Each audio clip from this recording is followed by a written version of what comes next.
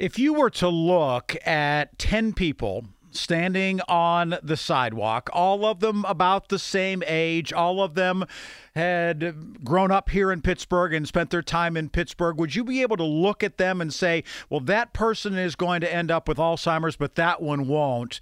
Neither will that one, but that one, yes, that one, no. Of course not. You can't do that. But what if there was a way that accurately we could look at those people and say, these cognitively healthy people, these 5 may end up developing Alzheimer's disease, and these 5 may not?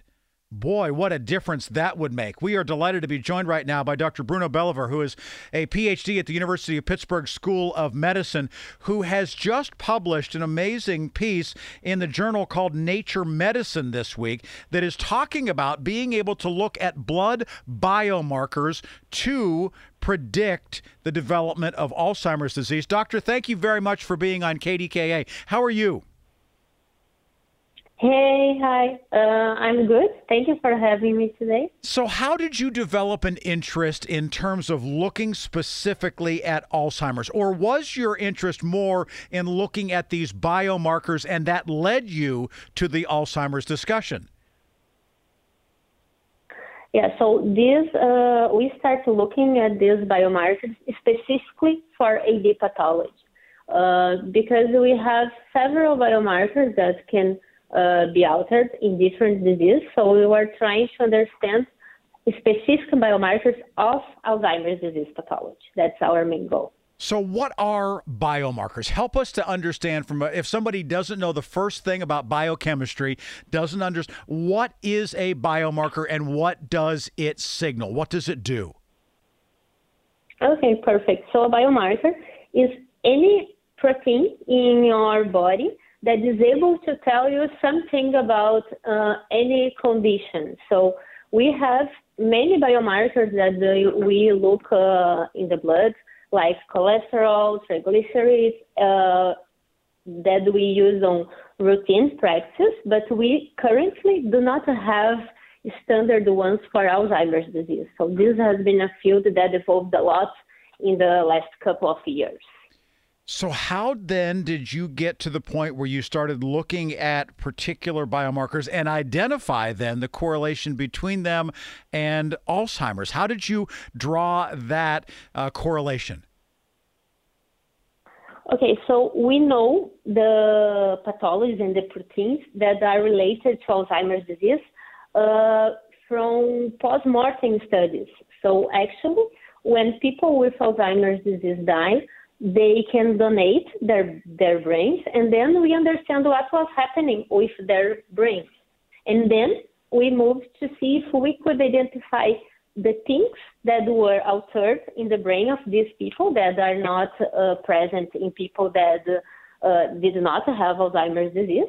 And then if you could find these changes in other places of the body. So we moved from the brain to the cerebrospinal fluid and then to the blood. One of the things that we oftentimes hear is that when they do an autopsy on someone who has donated their brain to, say, Alzheimer's research, is that we hear about plaque, or we hear about tangles, or we hear about the amyloids that are there. Are those the sort of things that you are talking about in terms of the pathology in postmortem studies? Exactly, perfect. So the two main markers of Alzheimer's disease that were found since the past in the brain is amyloid beta that accumulate in the brain in forms of plaques, and tau that accumulates in the brain in the forms of tangles. So those are the two traditional markers of AD that we detect in the brain, and then we could detect in the blood. And our research adds up to these biomarkers. Are tau and are those amyloids, are those circulated through the system, or do they tend to be trapped in the brain and stay only there? Yeah, so what was recently found, discovered in this field, is that we can actually measure these biomarkers in the blood. So they are not trapped in the brain. They can move through the circulation. So that's the main point. We can measure this in an easily way, like using just blood samples. As I was reading about your research and reading about the journal article itself, one of the key factors is this term that comes up called an astrocyte. And tell us what these astrocytes are. They're described as being star-shaped brain cells, but how did that play a key role in your research? Okay, so astrocytes are brain cells. So our brain has four main brain cells. One of them is very well known, that are the neurons. And we have the glial cells, and one of the most important glial cells, most studied in AD, is astrocytes.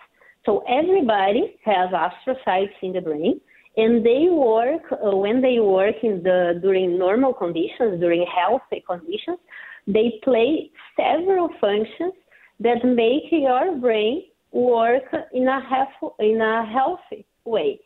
So when you have an injury to your brain, like amyloid plaques, then these cells start working in a way to compensate, try to work harder to compensate the damage that these amyloid cells, amyloid accumulation, makes in your brain.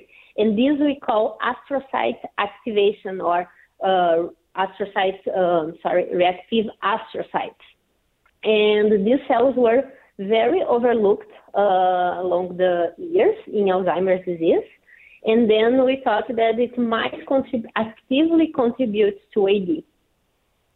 So you're saying that if you are finding these reactive astrocytes, the reason that they are there is because they are battling the issues having to do with amyloids, and therefore that is a signal that there's something going on with Alzheimer's disease. Do I say that correctly?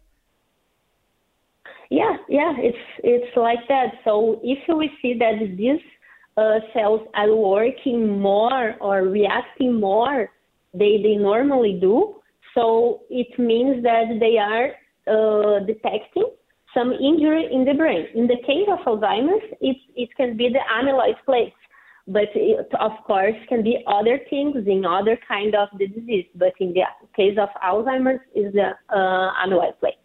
So how long until something like this becomes available to the public? Is this just sort of the very early stages of this? Obviously, there's not been anything developed that becomes something that goes onto a store shelf just yet. But what happens next now that this has been published? Yeah, so now we have a better idea of what this biomarker tells about the disease.